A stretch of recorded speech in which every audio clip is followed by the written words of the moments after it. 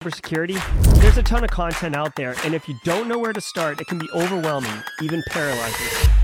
So let's fix that. Welcome to Simply Cyber, a community of tens of thousands of aspiring and active cybersecurity professionals focused on networking, knowledge sharing, and professional development. I'm Dr. Gerald Dozier, Chief Content Creator at Simply Cyber, inviting you to get the answers to your cybersecurity problems with hundreds of cybersecurity videos answering your frequently asked questions, interviewing industry experts, and live streaming daily cyber threat briefings hosted by me. Now get the stories and insights you won't find anywhere else. Hit subscribe now and dig into all the fresh content on the channel and in the community. Nothing should stop you from launching and leveling up your cybersecurity career today.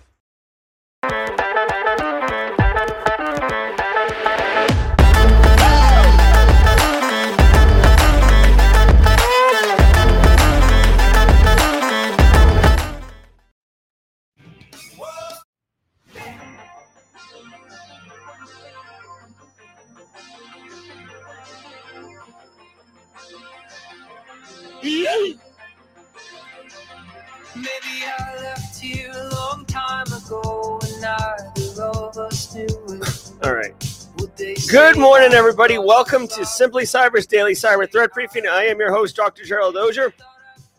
This is Friday, thank goodness, December 22nd, 2023. This is episode number 521 of the Simply Cyber Daily Cyber Threat Brief podcast. And over the next 45 minutes, me, you, LaGrotte, Jeff Watala, Kimberly Can Fix It, BSEC on the way into the office on vacation, Funky Monk, Justin Rohr, Marcus Kyler, Adam, the whole Yeet crew, Ms. Julian up in the great New England space, Tony Parrish, all up in South Florida, coming at you left, right, and center. We're all going to be shredding the top cybersecurity news stories of the day.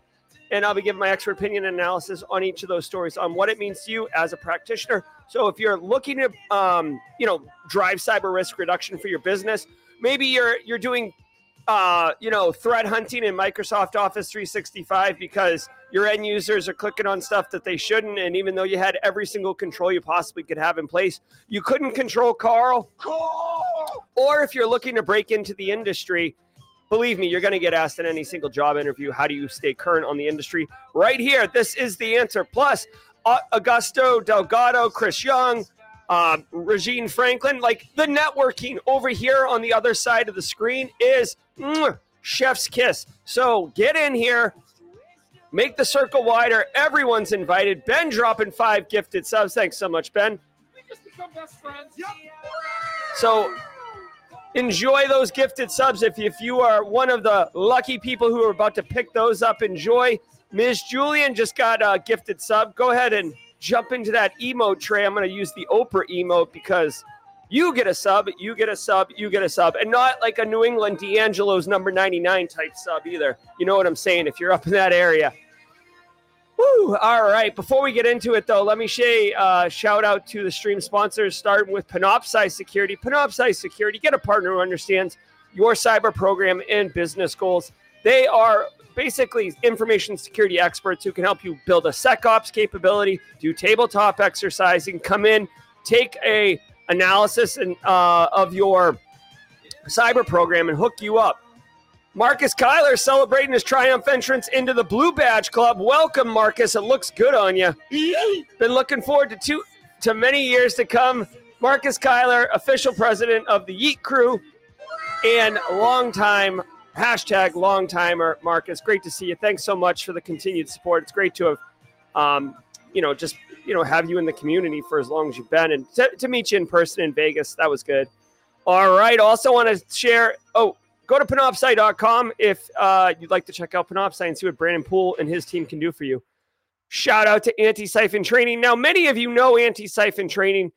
Some of you may have caught the live stream last night with Bo Bullock, educator of the breaking out of the cloud course at Anti-Siphon Training. Here's the deal. Anti-Siphon Training is disrupting the traditional cybersecurity training industry by providing high-quality, cutting-edge education to everyone, regardless of financial position, offering their students the opportunity to learn skills, practice what's taught, and engage with the community in a fun, inclusive way. Absolutely. I love it. John Strand, Anti-Siphon. Anti-Siphon's got the emotes right there. Giddy up on that. John Strand emotes. If you're interested in learning about pen testing in Office 365, go check out last night's live stream with Bo Bullock. It was super sick. But the link in the description below can take you to Anti-Siphon's training. And I want to call your attention to and you can see it if you're watching live online with us, Pay What You Can training. This is a subset of the Anti-Siphon training that you can take all of these courses for $0. And these aren't just like jackwagon lead magnet courses. These are full-on learn and apply skills courses, 3 of which are taught by John Strand himself, the guy who's over Black Hills Information Security and just an amazing human being and a really, really good cyber practitioner. So let me get my chapstick here. So shout out to Anti-Siphon Training. Go check it out. And obviously Barricade Cyber, but more about them at the mid-roll. If you are here with us right now or you're watching on replay, guess what?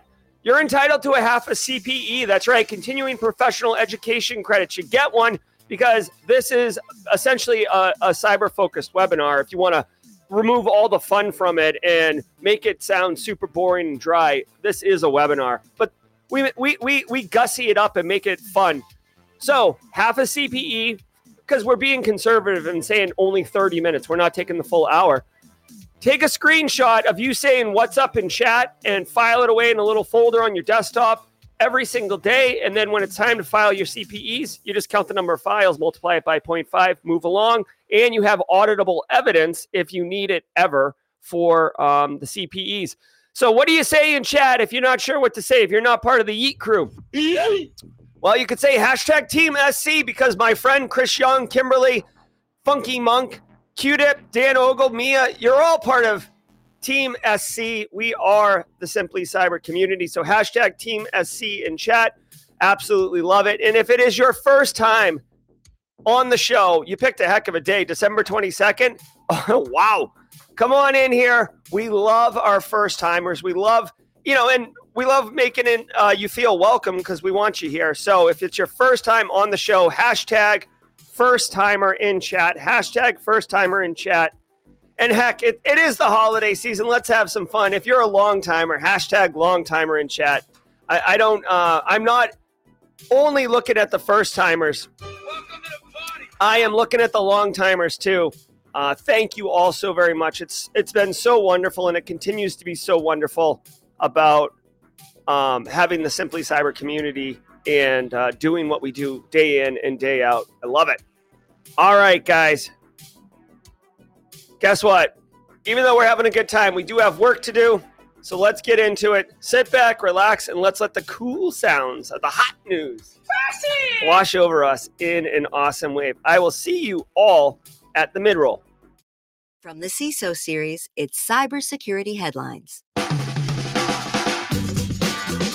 These are the cybersecurity headlines for... What's up, Juan Rodriguez? Welcome to the party, pal. Let's get that emote going for this, Juan Rodriguez. Priceless Pancakes dropping super chats. Simply Cyber is so hot right now. Did we just become best friends? Yep. That Hansel's so hot right now. Simply Cyber is so hot right now. Thank you very much for the super chat, Priceless Pancake. Happy holidays to you. Anthony Agbor, welcome. Welcome to the party, pal. Welcome to the party, pal. Good to see you. Hashtag old timer. That's right. Let's go. Friday, December 22nd, 2023. I'm Steve Prentice. Indian tech company HCL investigating ransomware attack. The attack was reported to regulators on Wednesday and is being described as occurring in, quote, an isolated cloud environment for one of its projects, end quote. HCL Technologies is one of the largest tech companies in the world. The company reps stated, quote, there has been no impact observed due to this incident on the overall HCL Tech network, end quote. Okay. An old malware. All right. Okay. I never heard of this, but it doesn't surprise me. HCL is basically a tech company. I don't know. Here's the thing. I don't understand. Are they like making technology, or are they like, Samsung, or are they like a huge MSP, or are they like, like a government contractor that makes technology products? You know what I mean? Like, I don't I've never heard of HCL, which is kind of interesting because they're literally the largest tech company in the world. I don't know if anyone else has heard of HCL. I do know that we have some Simply Cyber community members that are from India or reside in India currently. So any context on this would be interesting. But basically, guys, if you're the biggest boat in the harbor, you're eventually if you're the biggest boat in the harbor and someone's shooting torpedoes all over the place, you're eventually going to get hit with one, right? I'm actually kind of stunned that this company hasn't been hit already, considering ransomware has been very, very dominant for the last 6 years or so. So, I guess, I don't know. I'll give a hat tip to CISO series here. This is a cybersecurity story, but doesn't seem like there's much to it. Basically, a company got hit with ransomware. Like, welcome to a day that ends in Y. Lazaro with a super chat. Did we just become best friends? Yep. That's funny because he's leaving HCL Tech. Oh boy. They're technically an MSP. Thank you, Lazaro, and super happy for you. Again, we're celebrating Lazaro, who gave his notice and is actually starting a new job in cyber, breaking in. I came in like a wrecking ball. Oh, all right. So Alana Boyajian saying many companies use HCL to contract out development and support desk. All right. Yeah, I mean, I could see that. I know when I graduated 1,000 years ago, my undergraduate, there was a huge wave of outsourcing software development to India. That was like in the early 2000s. And I know there's still a lot of development going over there. So that doesn't surprise me. I guess, one kind of takeaway for you as practitioners, if this company is this large and they are an MSP, then we might have a situation that like we did with SolarWinds or with Kaseya. If you Google either of those, you'll know what I'm talking about. By the way, SolarWinds is arguably the most sophisticated, elegant hack of all time. So you definitely want to have awareness of it, if not understand at a little bit of a lower level what happened there. But this company, if they're an MSP, here's the deal. They have access to tons and tons of businesses and source code if they're doing development for those businesses. So those are real valuable assets. The HCL company going down, that sucks obviously for HCL, but access to all their clients. Think supply chain risk here. So as a practitioner listening to this, if your company has contracted HCL for software development or IT, or if you might even have to go a little deeper and find out if vendors that you're depending on for critical stuff, if they have contracted out to HCL, there could be a ripple effect here. But it does say just ransomware, which even though ransomware sucks for everybody, it's a little bit less bad because typically like they're just encrypting and wanting money. They're not trying to like extort you or like steal, like commit espionage and stuff like that. Again, it doesn't say if it was a double attack, double extortion, data exfil, and ransomware. It just said ransomware. So this sucks, obviously. And per normal, you should just understand in your ecosystem, your supply chain ecosystem, what companies are you dependent on, and then keep an eye out for them when they get hit. And an old Microsoft Office vulnerability revive old problems.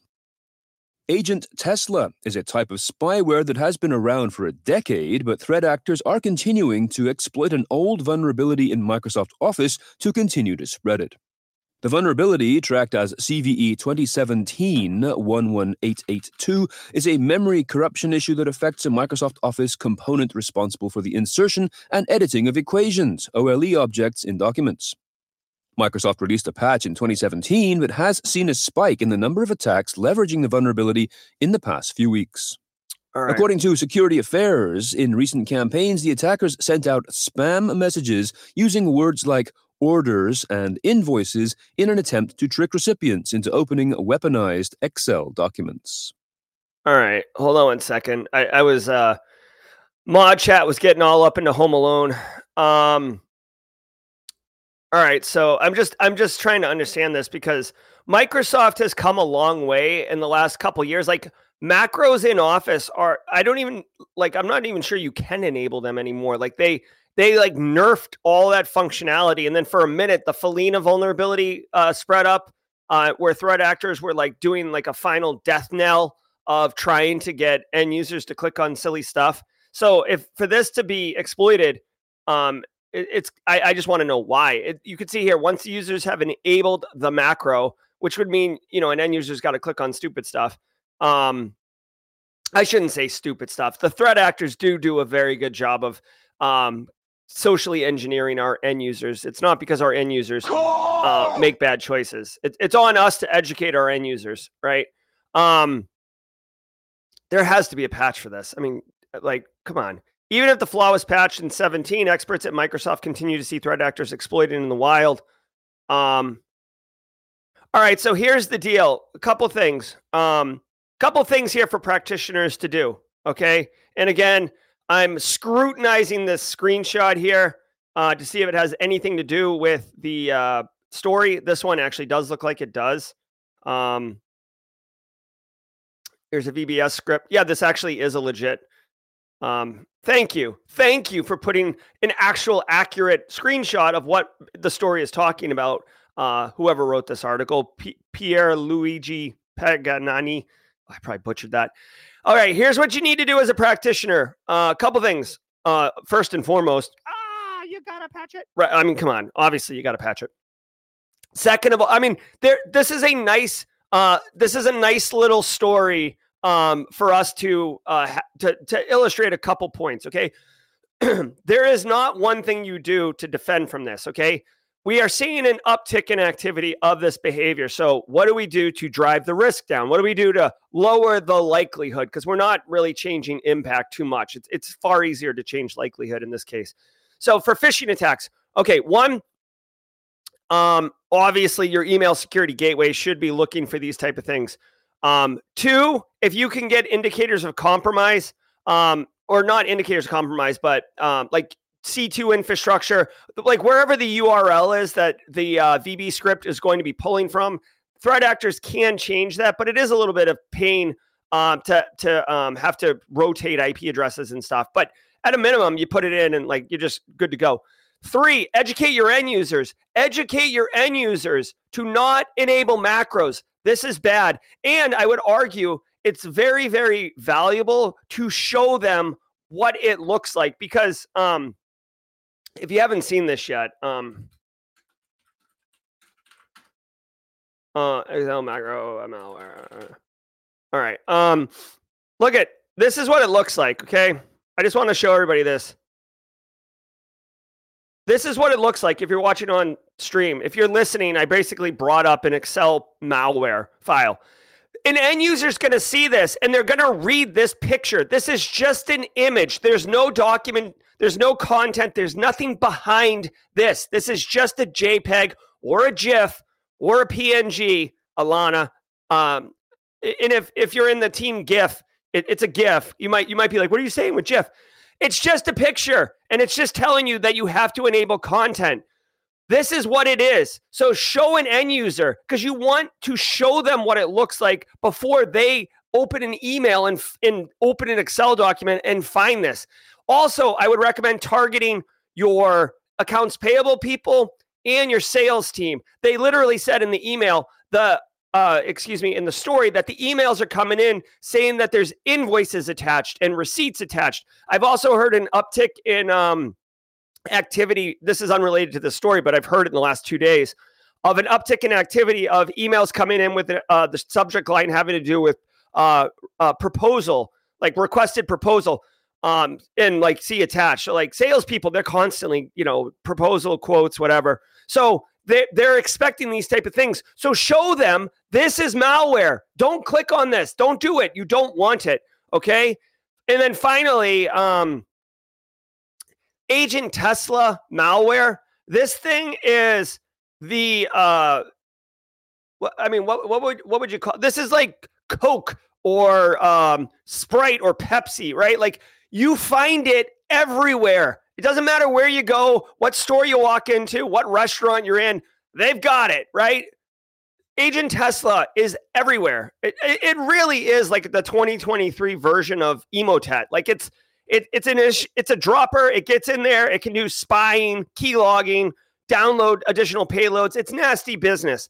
What I would say is you should do detection tuning for looking for Agent Tesla behavior, right? Getting into kind of the TTPs of how Agent Tesla works.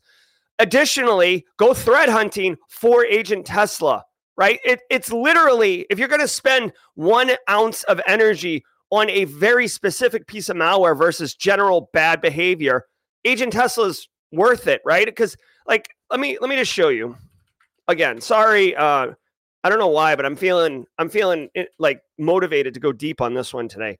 This is Malware Bazaar. This is where I get my malware. Okay, everybody's got their malware repo, right? I think VX Underground's pretty popular. I've always enjoyed Malware Bazaar. You could see right here on screen. I just went here. This is live, right? I'm always live. Right here, dead center, Agent Tesla, most seen malware family in the last 24 hours. It's almost always the most seen malware family. I'm telling you, I don't cruise in Malware Bazaar often, maybe a couple times a month. But when I'm here, Agent Tesla is up in your face.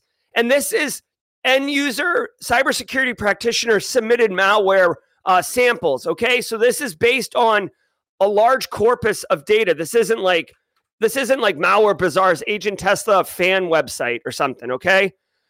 Final disclaimer: do not download and execute malware unless you know what you're doing. Please, you can easily self-infect yourself. This is not defanged malware. Just as a disclaimer, don't go take Matt Kiley's PMAT course if you want to play with malware and get better at malware, but do not detonate malware unless you know what you're doing, okay? Like, I've seen it happen. It's not good. Okay. All right. Okay. New JavaScript malware targets banks. This new campaign has been seen targeting banks in North and South America, Europe, and Japan, and affecting at least 50,000 users, and is aimed at stealing users' online banking account credentials. The malware has not yet been given a name, but researchers at IBM are observing similarities between it and a known stealer and loader family known as Danabot, D-A-N-A-B-O-T. It is a dynamic malware that provides different courses of action, but in one of its forms, it creates a fake bank customer login page followed by a notice that states that online banking services will be unavailable for a period of 12 hours, thus deterring customers from accessing their accounts while the malware owners do their thing. Ooh, nasty. All right. It's kind of funny, like not funny, haha, funny, not funny like James McQuiggan dad jokes funny, but funny in like a sad but true kind of way. For years, like 2010 to 2015, banking malware was like where it was at. Fin7 was like the leader in threat actor space for doing banking malware. It was like banking Trojan. ZooSpot was up in the space. You guys remember all this? And then like ransomware came on the scene, and you know that meme where it's like the boyfriend and the girlfriend, and the boyfriend's like looking back at the attractive woman walking by. Like that's what it was. It was like you or cyber industry, and then like the girlfriend was banking malware, and the attractive woman was ransomware, and like that's circa 2016. It's like so true. So anyways, it's sad but true that like banking malware is kind of getting a second career here, playing the playing arena tour. Nice job, banking malware. Okay, now that I'm done with that, JavaScript malware. Okay, so JavaScript is really, really interesting because first of all, it's interpreted, but most browsers have JavaScript engines built into them, and browsers execute client side, meaning on your computer, not on a server. So if you can get JavaScript to execute client side, they can steal your session tokens, do crypto jacking, all this other jazz. In this instance, it's basically getting banking creds, I think. One of the things that they said was interesting is, hold on one second. Okay, attack chains, whatever. I'm trying to look at how this actually works because, all right, so the victim visits a banking website. The login page is altered to have malicious JavaScript. Okay, so that right there is a problem. I'm not 100% expert on this. So I would think the banking website is actually threat actors' intention with the web injection module is likely to come. Yeah. So I think what is happening here is the banking website is not compromised. You are compromised, Carl. Okay. You're compromised. Holy Jesus, it got warm in here wicked fast. So the banking website's fine. But essentially, like kind of a man-in-the-middle attack is happening where you go to the banking website. The JavaScript is between your browser and the banking website. So think of like the way Burp Suite works, for example, or any type of proxy. So it's sitting there and it says, oh, you're going to CapitalOne.com or Chase.com. And it will, at that point, inject additional JavaScript. And now it's altered and it's either stealing your credentials or I think it's stealing your credentials. And then they log in. And then they can present you with anything on the web page to say that there's a problem, right? Like basically they're in the middle and they're screwing with your banking session. And it's a mix of technical attack and social engineering attack. And basically they tell you that, your banking website's not available right now, come back later. And at that point, you're walking away. And then the threat actor is now doing whatever they're doing, setting up bill payments to themselves, moving money out of your account, like whatever. So I guess just on the surface, what I'm thinking here is keep your browser up to date, right? You got to patch it. You got to keep your browser up to date, right? So it can't be compromised. I'm not sure. I mean, you really aren't going to disable JavaScript. Unfortunately, like the way that modern, websites and SASE apps work is really, leverages JavaScript. What the hell? So sorry, Kennedy, like slightly off mic swearing. But you can also, if your organization, here's the thing, organizationally, you can get threat feeds, to block these domains because the threat actor has to pull the malware from somewhere, right? The JavaScript's hosted somewhere because it needs to be decentralized. But if the end user goes out of your network, they're at home, they're working remotely, they're at the hotel, you can't really protect them unless they're on a VPN. So if you want to force your end users to go over a VPN, that could be useful so you can leverage your own security technologies. So that's what's up. Way to go, JavaScript. You're making a comeback. All right, we got a super chat coming in from my good friend, James McQuiggan. Did we just become best friends? Yep. And James McQuiggan, shout out to James. I saw it come through. 1 year as a squad member. Unbelievable. Congratulations, James. So happy to have you in the community. Obviously, you've co-hosted with me. You've become a member with Friday Joke of the Week, which we can expect here in a minute. And it's funny because I just met James last year. Like, we have been friends forever, but I just met him last year, if you're picking up what I'm putting down. So James with a $50 super chat. Let's go. Merry Christmas, happy holidays, a joyous time for all. Enjoy the celebration, the food, the company you will all keep this weekend. Holiday dad jokes delivered. They're on my phone. Hard to believe it's been a year. I agree. It's hard to believe it's been a year. Coffee cup cheers, James. I got a sweet custom coffee that I'm drinking right now. It's so good. And thanks so much. What's happening indeed? Twitter X suffers temporary global outage. Early yesterday morning, Thursday, the platform went dark for about an hour, with some users in the US, Canada, and parts of Europe and Asia seeing a screen that said only, "Welcome to X." Although this was only a brief and quickly resolved issue, the company's numerous controversies and challenges over recent months ensured the story was widely scrutinized. All right. Okay. I'm going to just take a stab at this. Tinfoil hack, completely speculative. Here's the deal. Ready? It's the holidays.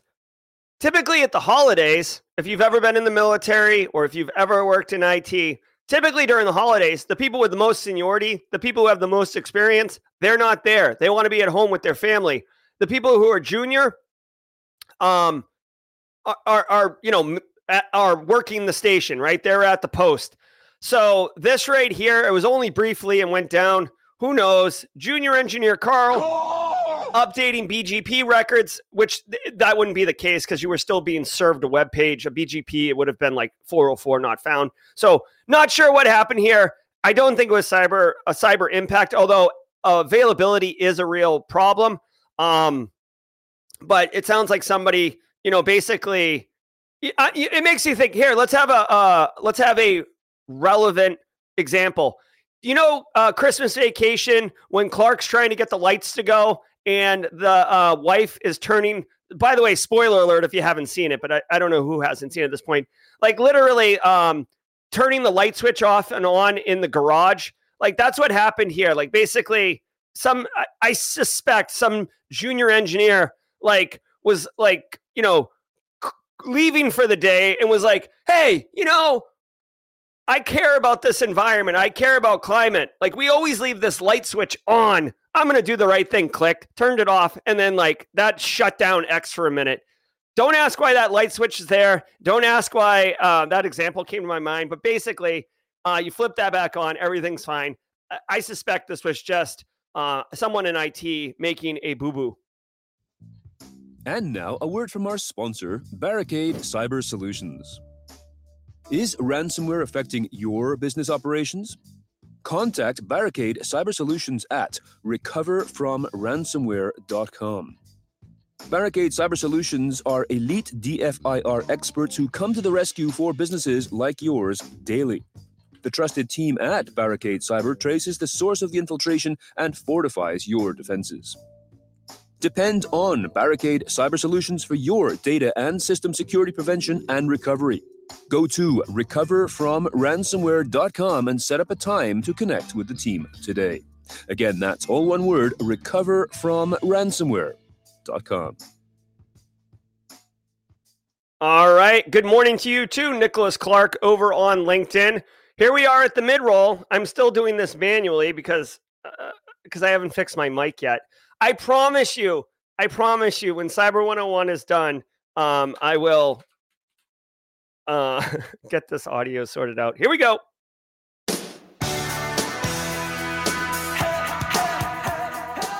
Yes. That famous Bender scene, right? All right, guys. I want to say shout out and thanks to each and every single one of you on this beautiful Friday, December 22nd. Thank you, stream sponsors, Barricade Cyber, Panoptcy, and Anti-Siphon Training for enabling me to bring the Simply Cyber Daily Cyber Threat Briefing to you every single day or weekday. If you're getting value from the stream, educational value, entertainment value, networking value, any type of value at all, please help somebody else find the stream, right? Pay it forward. Hit the like button on YouTube. I don't count the likes. I just know that if enough people who search cybersecurity content hit the like button, then other people who search cybersecurity content will get pushed into their feed, right? Which is how you may have found us. That's how maybe some of the first timers who were here today found us, right? So, just please take a minute and do that. Let me know. I'm trying to dial in the audio too, so let me know if the music's too loud, please. All right, we got the Simply Cyber Community Challenge. 5 minutes a day for 2 weeks will change your life on your professional network. I promise you, networking is so valuable. It's you can't overstate how valuable networking is. So jump on LinkedIn, search for this hashtag, Simply Cyber Community Challenge. Connect with the people posting, comment on their posts, connect with the people in the comments. That's an active action. Passively, the next person who comes through is going to connect with you because you're in the comments, right? You will be growing your network while you're asleep. 5 minutes a day for 2 weeks' time. Come back and tell me I was wrong. You won't, because trust me, this is proven. Right now, the baton is currently with Ms. Rhonda Rummerfield.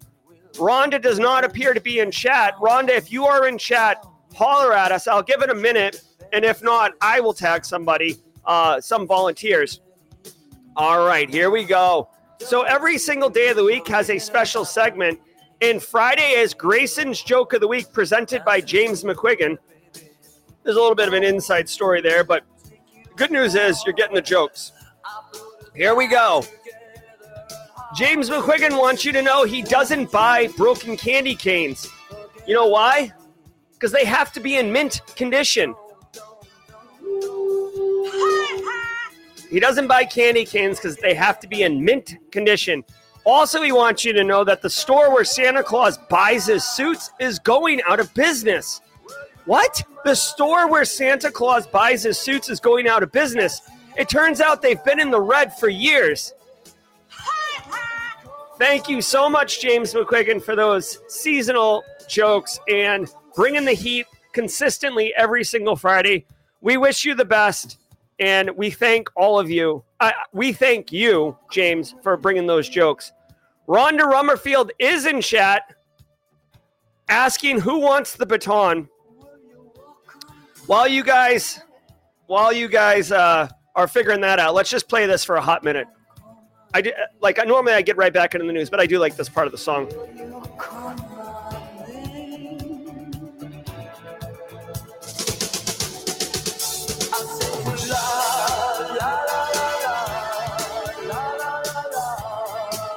All right, let's get back to work, everybody.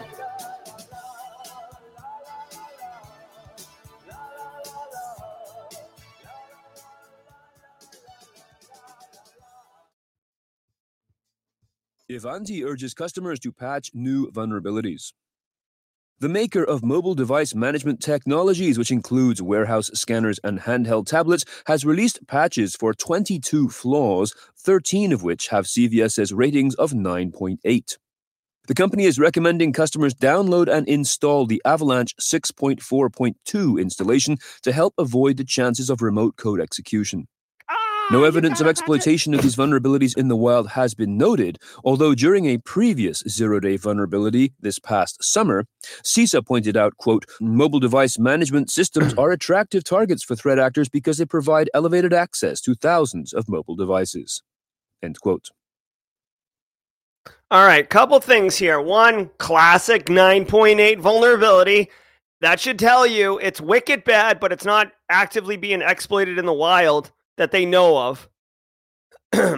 Second of all, if you don't know Avanti, they say security vendor. Their product does do security stuff, but it's actually much larger than that. I worked at a organization that had Avanti, pretty powerful stuff. Excuse me. Allows IT to jump into anyone's box, basically, see all running processes. It's quite a powerful IT management tool. Excuse me one second.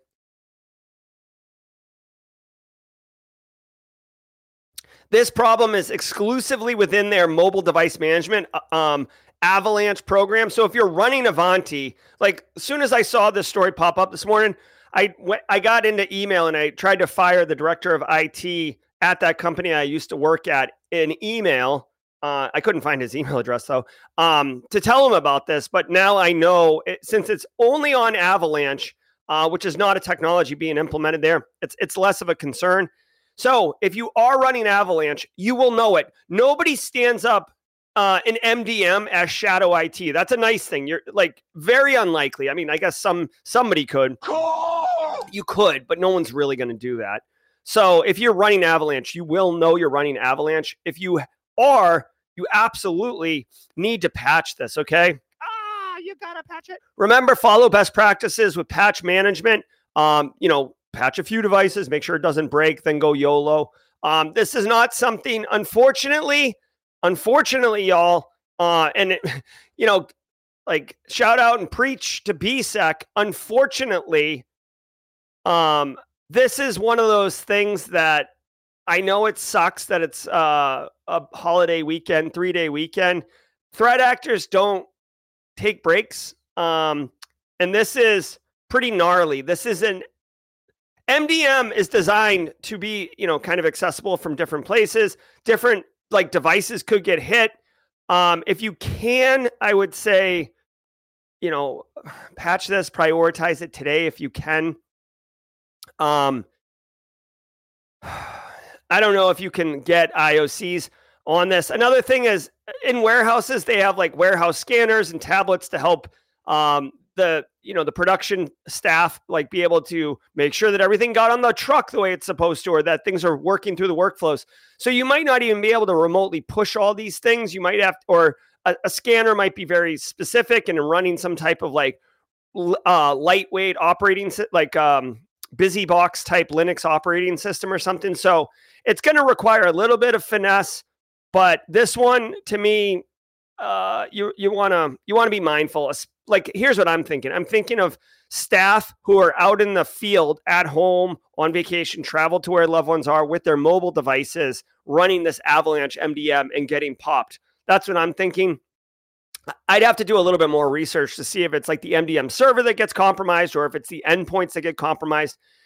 Either way, if you're running Avalanche, you should definitely, if you're running Avalanche as a cyber practitioner, you have to look into this story. Like that's what you have to do.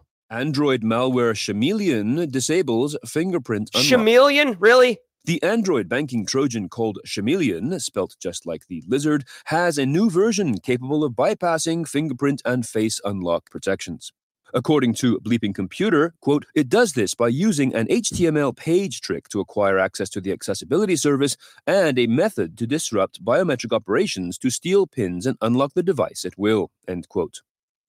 Researchers at Threat Fabric are reporting Chameleon is being distributed by the Zombinder service, which poses as Google Chrome and which, quote, glues malware to legitimate Android apps so that victims can enjoy the full functionality of the app they intended to install, making it less likely to suspect that dangerous code is running in the background, end quote.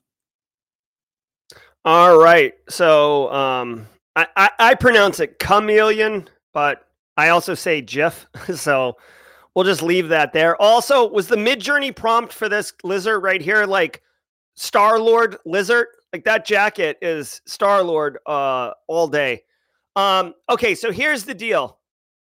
This says Android malware, but basically Chameleon is basically a Trojan. This is taking me back to yesteryear where there used to be applications where you could take a legitimate binary and stick malware to it, and then it would run as a Trojan. So you could run calculator, but it would also be like a keylogger. That's what's happening here. You could take any APK file, essentially. They don't say it that way, but essentially any APK file, any Android binary, and then stick this Chameleon malware on it. And it's an instant Trojanized version of malware, allowing you authentication bypass into the device. Now, I do want to point out that the only value of, well, I shouldn't say the only value, but two things. One, the practical approach here is that end users should not be downloading and installing apps on their Android devices, especially organizational owned or controlled devices, from anywhere besides the Google Play Store. Google Play Store still has malware in it, and you still are at risk, but you're way less likely than downloading something weird from some, like dark web website, right? Just to be silly. Now, the other thing I would point out is, there probably is IOCs that you can look for on the endpoint itself to see if it's running this Chameleon malware. So if you're running MDM and you have some type of detection or EDR running on those devices, you could see. I think it's way less likely to notice network artifacts and network traffic related to this, as opposed to seeing actual like process execution on the endpoints and detecting the malware that way. That's how I would look for the malware if I was going to go threat hunting for it. Finally, it disables unlock and steals pins. Here's my thing, okay? Unlocking your phone and stealing your pins to unlock your phone, that's only useful if I physically have your phone. As far as I know, no one's like remoting into an Android phone and like at that point, like you don't need authentication bypass. Unless I'm mistaken, maybe you do need to bypass authentication to make the phone accessible remotely. I haven't done research in that area, but to me, if it's just to physically, to be able to bypass initial authentication on the biometrics or the PIN on the unlocking the phone, well, then you'd have to physically have the phone, which totally reduces the likelihood of that attack from happening. Like, unless you're a child, right? Hello, Kennedy. Unless you're a child, like unless you're a child or you're like hammered right now, like who puts their phone down or loses their phone and doesn't think about it for a period of time? Like in my opinion, in 2023, your phone is like probably more valuable and more personalized and more important to you than your purse or your clutch or your wallet, right? Like it holds everything. When you lose your phone, you immediately go get a new one. If you haven't found your phone, call me. I need my phone. Like no one's like, oh, I'll put my phone down and just come back to it next week or something. So like the physical attack is kind of limited. Of course, if you're a VIP, I mean, what is the likelihood of this scenario? You're a VIP and you're running Android. I would say a lot run iPhones. You're a VIP, you run Android, you have this Trojan installed on your device because you downloaded something, and a threat actor gets physical access, and you don't detect that they have stolen it, so you haven't sent a remote wipe command yet, and they bypass it, and they get whatever their action on objective is. Like 30 things have to happen for it to be bad, right? So, I don't know. Chrome zero-day fix released for already exploited flaw. Google Chrome's fix, deployed on Wednesday, is to manage a vulnerability tracked as CVE 2023-7024, which affects desktop versions of Chrome on Mac, Linux, and Windows. The flaw was reported by the threat analysis group at Google on December 19th and was found in WebRTC, an open-source project communication API for web browsers and mobile applications. All right. So a couple things here. Google threat actor group, the Google tag. They are awesome. Google Project Zero and Google Tag are awesome.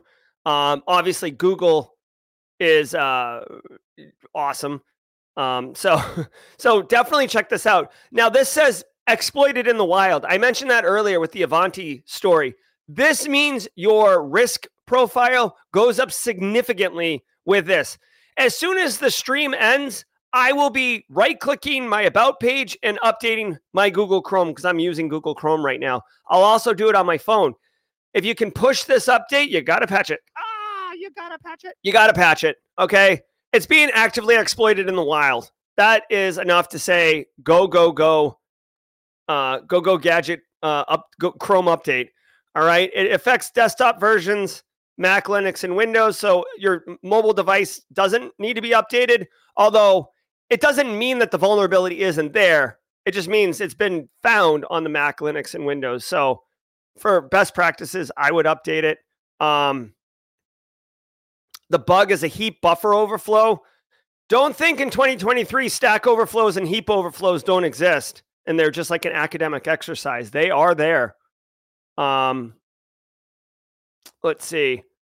Here's an interesting thing. Google pointed to the WebRTC and pointed out where the problem is, but they haven't released any information as to how the bug is exploited. And they didn't release any information about specific attacks. So they're keeping that in-house. I do want to remind everybody that a patch can be reversed.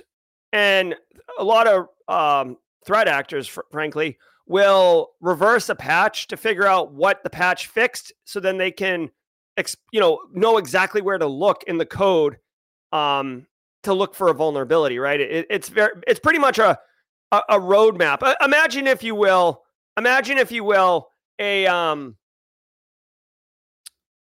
car that gets like a scratch on it, like a really nasty, gnarly scratch on it, and then you go and you fix the scratch. Right, but the paint you used was like kind of close to your paint color, but slightly off, or like it's the right color, but your car is faded from sun damage over the years. So when a person walks up to your car, they can look right at your car and tell exactly where that scratch was. You don't see the scratch anymore; it looks beautiful, but because they can see the difference, they can look right where the scratch is and understand how that scratch got there, how deep the scratch was, right? This is a little, this is a slightly-ish metaphor, but to my point, it's very easy to use the patch to back it up and see what's up. Oh, yeah, you got to patch it. Here we go. Thank you, BSEC. Here we go. This is what you're looking for right here. Push the update button. Take a screenshot of this. Not on my screen, but right-click, put this in an email, send it out to all your end users. Merry Christmas, Happy Holidays, click update. See you in 2024. End of message. There you go. U.S. launches semiconductor supply chain review for national security. The U.S. Department of Commerce said yesterday that it will launch a survey of the U.S. semiconductor supply chain to address national security concerns from Chinese-sourced chips. Specifically, the survey will observe how U.S. companies are sourcing legacy chips, which are described as current generation and mature node semiconductors, with the overall goal being to, quote, reduce national security risks posed by China, end quote. Bees. I don't know who said it. I think Valentino, but I just scrubbing over chat. Firefox has entered the chat. That really, really cracks me up. That's really, really funny. Okay, so more of these geopolitical decoupling of global supply chain, China versus U.S. in the great semiconductor battle of the 2020s, right? When flying cars and people that wear I don't know, suits with shoulder pads in them look back at this time. We will talk about semiconductor supply chain and how U.S. Was basically squeezing China for a while on this one. So it says China import. I wonder if they're talking about imports from China or China importing semiconductor technology. The United States has been putting sanctions in place to basically just straight up the Undertaker from the wrestling, like Undertaker choking China and their semiconductor access to semiconductors, frankly. Let's see. Chinese. Okay, so what they're saying here is Chinese source chips. The U.S. is concerned about it. So this is an internal U.S. thing, not semiconductor tech going out to China. Although I find it funny, like the United States has been dropping the people's elbow on China's access to semiconductor technology. And now we're doing a research of the semiconductor technology coming out of China. So I don't know what we're doing here. We also saw,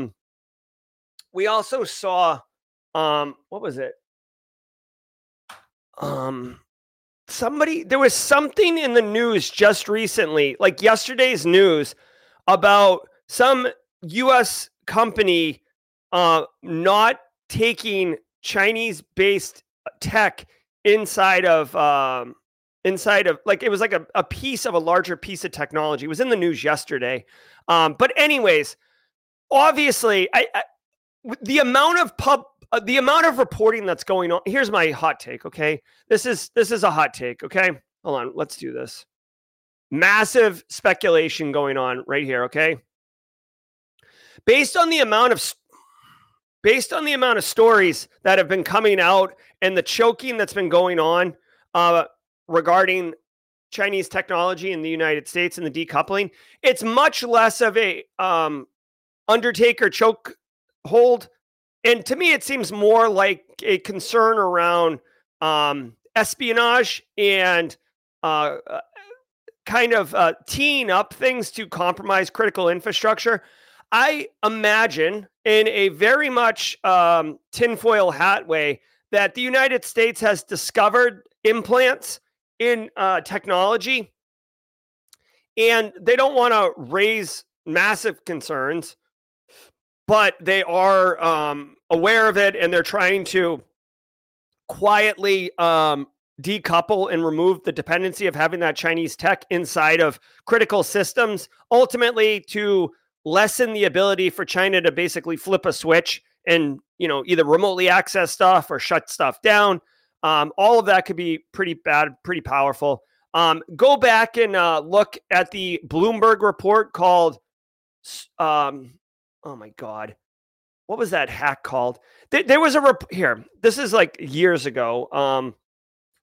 Bloomberg report, tiny. And it was Supermicro, I think. Supermicro was the company.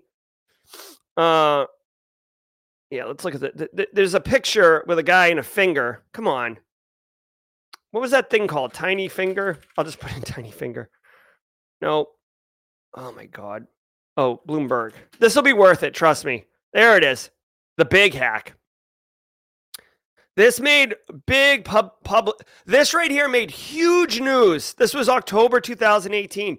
This made huge news at the time. And basically what happened was it was a report in Bloomberg saying that a physical hardware hack had been detected in Supermicro, which is a technology made in China that is used for blade servers that were being implemented and deployed in AWS infrastructure. And it was a physical backdoor that would allow the country of China to basically just jump in to massive amounts of critical infrastructure. And people were losing their minds. The cybersecurity community actually responded. This was a big topic at the time. Bloomberg never retracted the story, but there was a lot of question and sussiness with it. I was on the side that said this is not, like, I need more evidence. This isn't legit. But this is 2018, and this positioned or posited the idea that China was baking in remote access and IT capabilities into infrastructure that would be deployed worldwide, not just the United States, but like, NATO countries and stuff like that.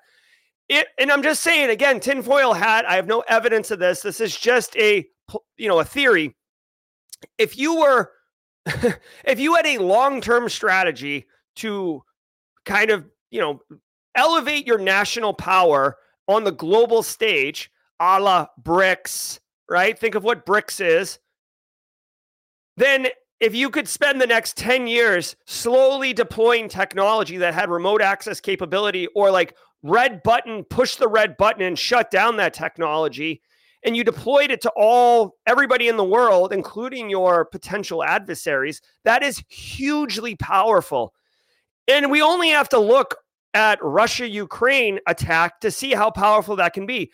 The day that Russia invaded Ukraine back in February of 2022, an hour before the initial invasion, Russia took down the internet, essentially, of the satellites in Ukraine.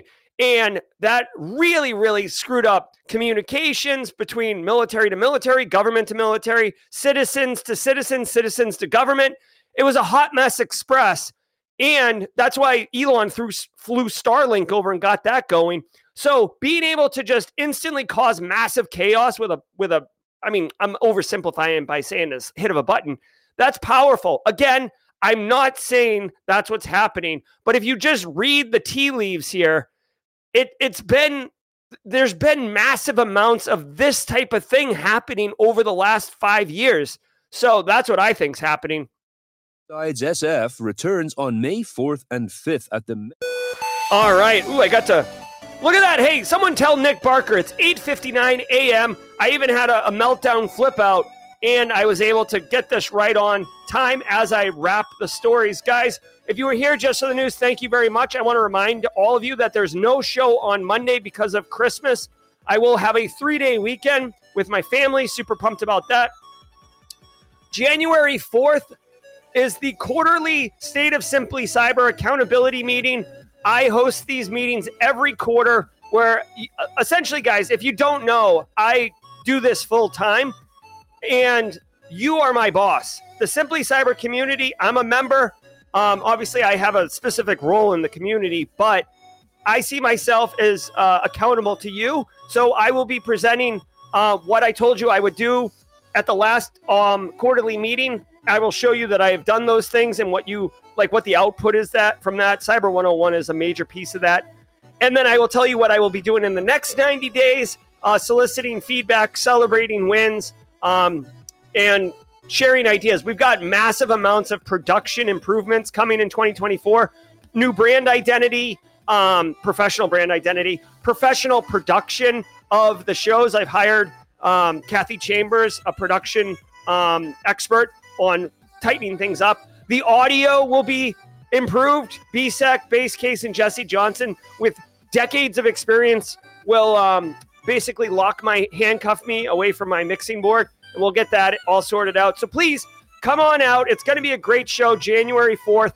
I say 4 to 4:30 p.m. Eastern time, but we can run late if we need to. I got massive amounts of podcasts launching in 24. It's going to be all about good times. If you were here just for the news, thank you so very much. Merry Christmas. Happy holidays. And Thank you for all you do. Be well, everybody. And if you want to hang out and do jaw jacking, come on down. I got to check my schedule, make sure I don't have a meeting. I do have a meet. Hold on. Let's do some jaw jacking.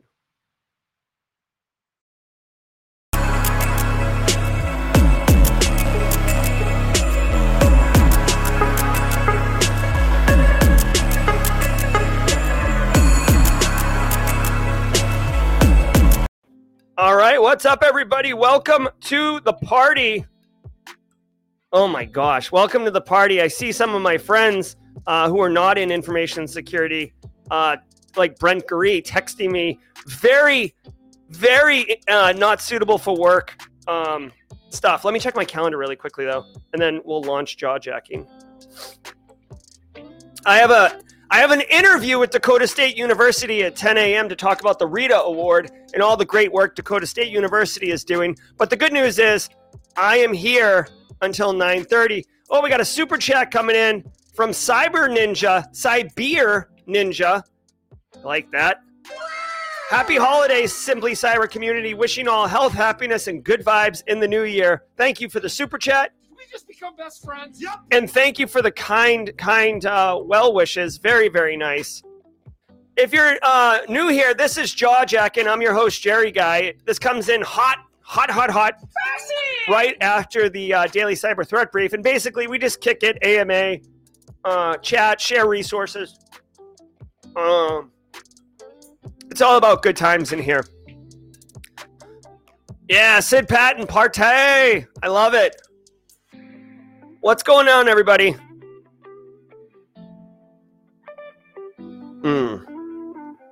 I see Christopher K. Hall saying it's not a leftover sandwich. That makes me think, you ever seen that Simpsons episode? It's an old one where Homer's trying to eat the sub, like the 25-foot sub, and it starts getting moldy and stuff, and like Marge throws it in the trash and he pulls it out of the trash and eats it. I think he hallucinates afterwards too. That's a really funny scene. I feel like, this is like an unofficial Christmas party. ZMF for the win. Yeah, let's get ZMF in here. Here we go. Thank you, Mod. Oh, whoop. Here we go, mods. Here we go. Christmas party. Christmas party. Woo, woo, woo. Angular, member 4 months. Thanks, Angular. Merry Christmas. Happy holidays, everyone. Have a great time. I'm off next week. Try to catch the stream on vacation. Heck yeah. ISC2 certified and cyber candidate here. Yo. Yeah, Don Ricardo. Congratulations. Good to see you, Don Ricardo. Congrats. I hope everybody's ready for 2024. Kind of curious just for fun. You guys what kind of professional goals people got for 2024? Would love to share those and celebrate everybody. What they're wanting to accomplish in 24. Mia W remembers that episode. She likes it. Cy Beer Ninja. My wife and I brew beer now and then. So I thought, cool, Cy Beer Ninja. I used to brew beer myself. Then I had kids and I lost. Brewing beers takes a lot of time to do it right. Oh, Chris Young, Pass Network Plus. I like that. I like that, Chris Young. Nice. Frederick's getting into AWS Sec. Chris Young will be taking it on January 3rd. Well, we will have a episode on January 3rd, so we will get excited for you. Jonathan Lindsay, get a real job. Well, guess what, Jonathan Lindsay? You are all lined up for success. Get some Azure certs in here. I like that. Cy Beer's getting the CISP. Love it, love it, love it. Dave Robbins, real job. I like it. All right. Hate to ask a stupid question, but what platform is everyone on? Hey, so Tim Astras, definitely don't sweat that, man. There's no stupid questions, okay? We are on YouTube right now. Tim Astras, let me see if I can do this. Hey, Tim Astras, go to simplycyber.io/streams, and it'll come up. Let me do this. I see you right now, Tim Astras. I'm going to message you on LinkedIn since you're on LinkedIn right now. Check this out, man. There you go. Hold on. Let me make it so you can click on it, Tim. Boom. Get in here, Tim. All right. Hey, everybody. Tim Astris is coming over to YouTube. David Monge got a separation package from my job in application support, but using that to move to cyber in 24. Oh, Dave, that sucks. Hopefully it's a good package. Hopefully you're able to enjoy the holiday season, and definitely excited for what you can do in 2024, man. Chris Young, if you're ever doubting your question, just watch old episodes. Yeah. Oh, yeah, don't sweat that. Hey, Jerry, long-time lurker. Hey, Raymond Howell. I'm glad you stepped into the light first time live. Welcome to the party, pal. Recently completed Eric Capuano's lab configuring and deploying sensors with Lima Charlie. What are some ways to get real-life experience? Well, I mean, that is real-life experience, Raymond. Absolutely, because that's what you're going to be doing. If you want to do SOC work, you can... Well, first of all, you can stand up basically a sim and set, like, basically kind of do SecOps for your home. That is an option. I would honestly argue that, and by the way, we're talking about this really quickly. Let me see if I can pull it up. If you don't, because I want, where are we going? I want people to know what I'm talking about. Go to playlists right here. SOC analyst. Oh, no. Hold on. SOC. God. Hold on. Where is that coming from? Hold on. Oh, here it is. Oh my God. Like, there's a video playing in one of these windows and I don't know where it is. And it's like, I'm like listening to myself in my ear right now. I got to find it. Hold on. Oh my God. Where are you? Oh, hold on one second. Oh my God. Oh my God. Where are you? Oh my God. Where am I? Where are you? All right, hold on. Okay, so this is the channel right here that we're talking about. Okay. Oh my God! Thank God I got that out of my ear. All right. Okay. So sorry guys, I just like had a meltdown. So what I would say is, if you can do SecOps at home, malwaretrafficanalysis.net has awesome PCAP files that you can work through. There is, Tim. Oh, Tim, or who asked that question? Raymond Howell. I'm sorry, Raymond. Here's another awesome resource you might want to give consideration for real practical experience. Come on. Check this out. Anti-siphon training, Raymond, right? I talk about them every morning. Go to training. Oh my God. Right here, Active Defense Cyber Deception with John Strand. This class is a free class. It's the final week of January if you have availability. It's 16 hours long. Again, it says 25 to 575, but you can take it for $0 if you want. I have a full review of this course. I took this course. It is awesome, okay? And it's very, very, I would say, like advanced SOC analyst experience stuff, because basically you're putting in honeypots, honey tokens, you're tricking people, you're being mindful of these practices. You don't really do this often in like entry-level SOC training and stuff like that. So this is really, really valuable. Again, I'll drop a link to this. I would recommend everybody take this. This course is like awesome. I loved it. Plus John's awesome.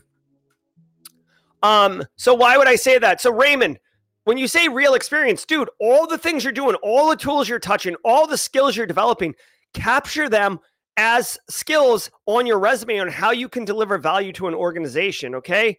Believe me, that's how to do it. Okay. Sorry. I was like losing myself. All right. So did Tim Astris get up in here? Oh, here we go. I see him in YouTube. Good to see you, Tim. Goal to develop an app with AI that helps people with mental health. That's awesome, Tim. That's awesome.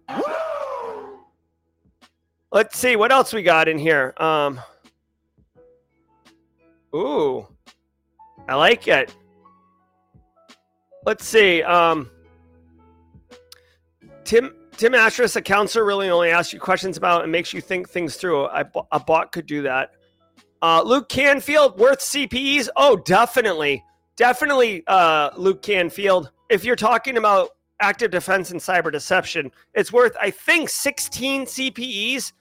I know you get a half a CPE for working with me, but you can get 16. I just searched cybersecurity and rap and came across teaching YouTube video. That's funny. Space Taco's in the house. Would love your opinion, Jerry. Should I tackle Linux or Python first? Heard some great opinions, but never heard from you. Thanks. Happy Festivus. Did we just become best friends? Yep. Thanks for the super chat. Linux or Python first? Honestly, Space Tacos, if it was me, I would pick up Linux first because you're going to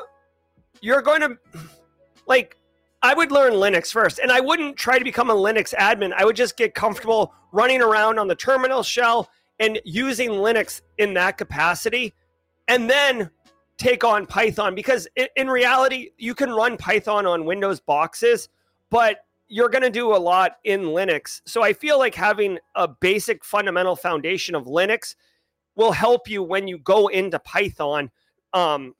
You know what I mean? So that's what I would do. Plus like learning Python and playing with Python scripts and stuff, I feel like that's more open-ended. So like Linux, you can commit a month and be done and ready to go. Python, you could commit as much time as you want it, because it can go in many different directions, not just programming like what is a variable, what's a control loop, what are all these things, but also what are these packages, what imports, like let's make a web scraper, let's do a keylogger. Like you can go in many, many directions. Whereas Linux, it's like, this is Linux, this is how you use it. It's like, it'd be like asking me, and again, I always come up with silly metaphors, but like, it's like learning how to drive a car, okay? And then so you're like, okay, this is how a car works, pedal, steering wheel, seatbelt, okay, I got it. And then being like, all right, I'm going to try to get into like four-wheeling, race car racing, becoming a mechanic and working on the cars, like all these other kind of dimensions related to cars. Like you can go in many different directions, but driving a car, it's the same whether you're racing, four-wheeling, driving to work. And please don't rip me apart, because I know like race car racing is different than four-wheeling, but you get hopefully chat gets my drift. That's what I would do. BSEC is saying if you go to Try Hack Me, you can actually get Linux and Python stuff to begin learning. That's true. Also, TCM Academy has Linux 101 classes in there. All right. But hey, guys, by the way, Josh Mason is also echoing Linux first and using Try Hack Me rooms to do that. Not to mention, once you're going to both, you know how to describe what you want, ChatGPT and Claude, or ways to help you speed up learning. Absolutely. What's the best way to learn PowerShell? Tim McDonald asks. That's a great question. I suck at PowerShell. In case anybody was wondering, PowerShell is definitely not my strength. What I use PowerShell for is basically when I analyze malware that is written in PowerShell. And, like once you understand how code works and programming, they're all the same. It's just different ways that the programs are written. Unless and again, please don't blow me up in chat about like logic programming versus like recursive programming and stuff like that. Like basic programming, like control flows, variables, imports, etc. Once you know how code works, you kind of read it the same way. So like PowerShell, I suck at it. But if anyone in chat has a great PowerShell course, I would love to know, because I'd love to be able to tell people. So I'm looking at you guys.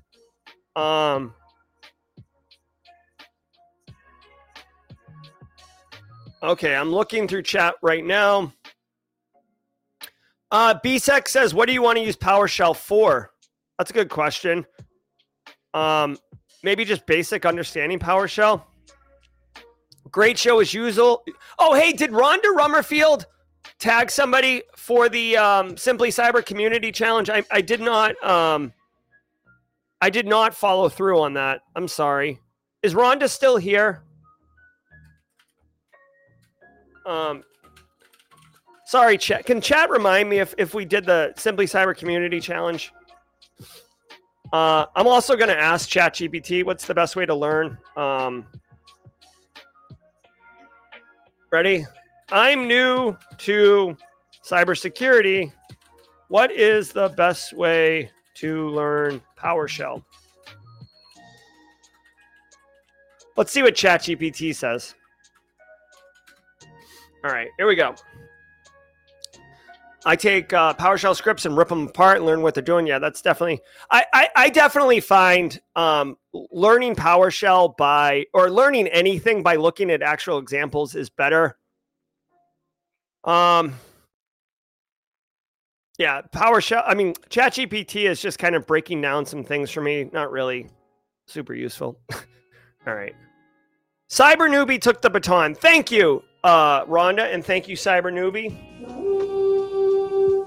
Looking forward to your posts.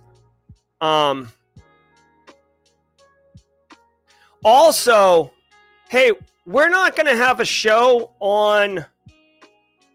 Let me do this really quickly. We're not going to have a show on Monday. But on Mondays, I do the Simply Cyber community member shout out. And I just want to do this right now because I already know who I would pick. All right, check it out really quickly. Every single Monday during the Simply Cyber Daily Cyber Threat Brief, I recognize one of the Simply Cyber community members and give them a shout out and everything. And it's a lot of fun. This Monday is Christmas. There will be no show. So I just wanted to do this. It's been on my mind lately. I would like to shout out a Simply Cyber community member who I believe is almost exclusively on replay. And I hope this member is watching this right now. There's a member named Misty Eyed. If you are happy or you use the captions, the closed captioning on the Daily Cyber Threat Briefing, Misty Eyed is the one who asked for that and really, really held me accountable to it. We do, Kimberly and I, we do have to make some configuration changes to every single episode of the Daily Cyber Threat Briefing to enable those closed captions to show up. So it is like a task that has to be conducted on every single Daily Cyber Threat Briefing episode. But I want you to know that, like, I believe and I walk the walk. I don't just talk the talk. So when I say inclusion and supportive and inclusive for everybody, if people need the closed captioning for whatever reason, right? I want to be inclusive. So Misty Eyed, thank you for being the catalyst that resulted in us having the closed captions for the Daily Cyber Threat Briefing and really all of the content on Simply Cyber's YouTube channels. So if you're consuming that, thank Misty Eyed, and thank you, Misty Eyed, for making Simply Cyber a better place for everybody. All right, let's keep going.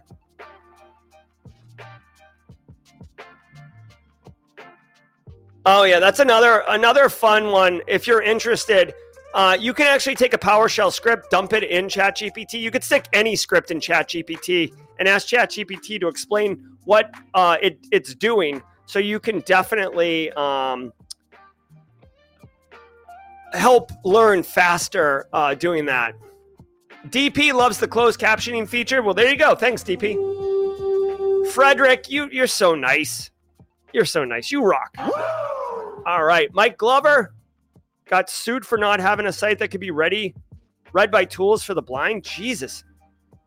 I mean, I'm happy to do it, but is there like, how can you get sued for a YouTube channel?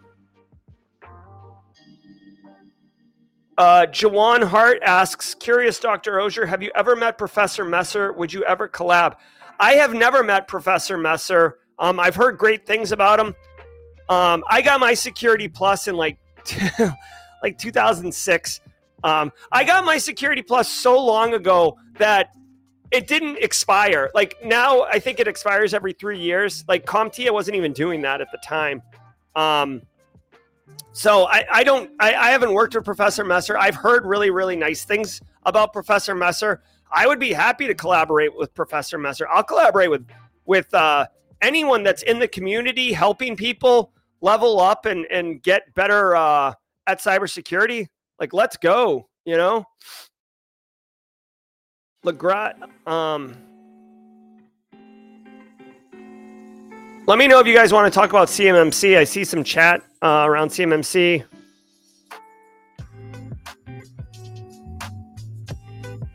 Nice. Chris Young's 100% Professor Messering it. That's nice. Don't sleep on Jesse Johnson's Slaying Security Plus. That's kind of like, I don't know if you would consider it a Simply Cyber thing, but it organically grew out of Simply Cyber, and super proud of Jesse and everybody that's involved with that. Chris Young, Chris Whitlock doing the GRC study hall. That's another thing that kind of organically grew out of Simply Cyber. So yeah, this whole thing is awesome. With the Sec Plus, Cassis Plays says, would the Sec Plus still be worth getting if you're going for the AZ 500 already? Any thoughts? Yeah. So again, I'm not some CompTIA shill, but in the industry, Sec Plus does have value from an HR perspective. Yes, AZ 500, which is basically the Security Architect Azure cert, has value all unto itself, but it's very focused on Azure, right? Whereas Sec Plus is kind of like generic and domains, you know, the different domains and fundamentals.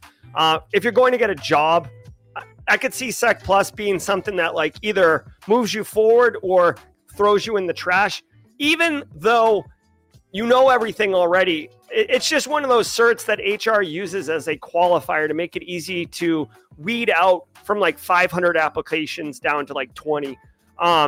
Also, you know, I would say to whoever asked that question, I'm sorry, I missed who asked it, but Cassis Plays, you should be networking, right? If you have a network connection that can get you a job, then the Sec Plus means a little bit less.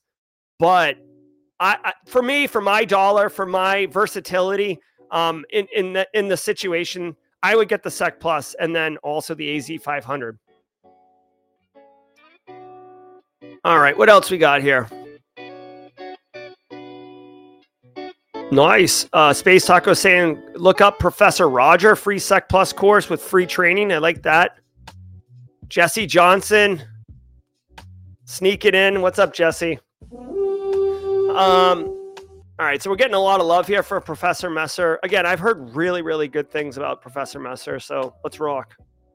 You know who I'm trying to do a collab with? Like, we did a lot of work on it, and it's just hard. There's a YouTuber named Unix Guy, or that Unix Guy. I think he does a lot of security content, but he's in Australia, and the time zones are brutal for coordinating and collaborating. We were going to do one of those produced YouTube videos where, like, we have like the same 3 questions, and like I ask it and throw it to him, and he throws it to me. Like, we wanted a really complicated video, and unfortunately, that's what's up. Cyber Ninja says, CMMC, what are your thoughts on break glass account not having multi-factor authentication? CMMC, here's the thing. I like multi-factor authentication for all accounts wherever possible. If you're not going to have multi-factor authentication on a break glass account, and by the way, a break glass account is like an emergency backdoor account. If, you know, say your MFA system goes down and your authentication breaks or something like that, or someone compromises your domain admins, you need an account to be able to like break in and go through the side door. The problem is a threat actor, if they find that account, they have broken in. Here's my thought. I'm not unreasonable, okay? So if you're not going to have MFA on it, which I can see an argument for it, you absolutely need to have massive detections in place. Like, the second that account gets enabled or the second that account logs in, immediately notifications are fired off to everybody. I'm talking like, boop, boop, boop, like Danger Will Robinson. Like, you need, because really, if you're using that account, like, things are bad. And so, like, you should never, ever see that account. Also, I don't know if you want to do this, but I would actually create like 3 accounts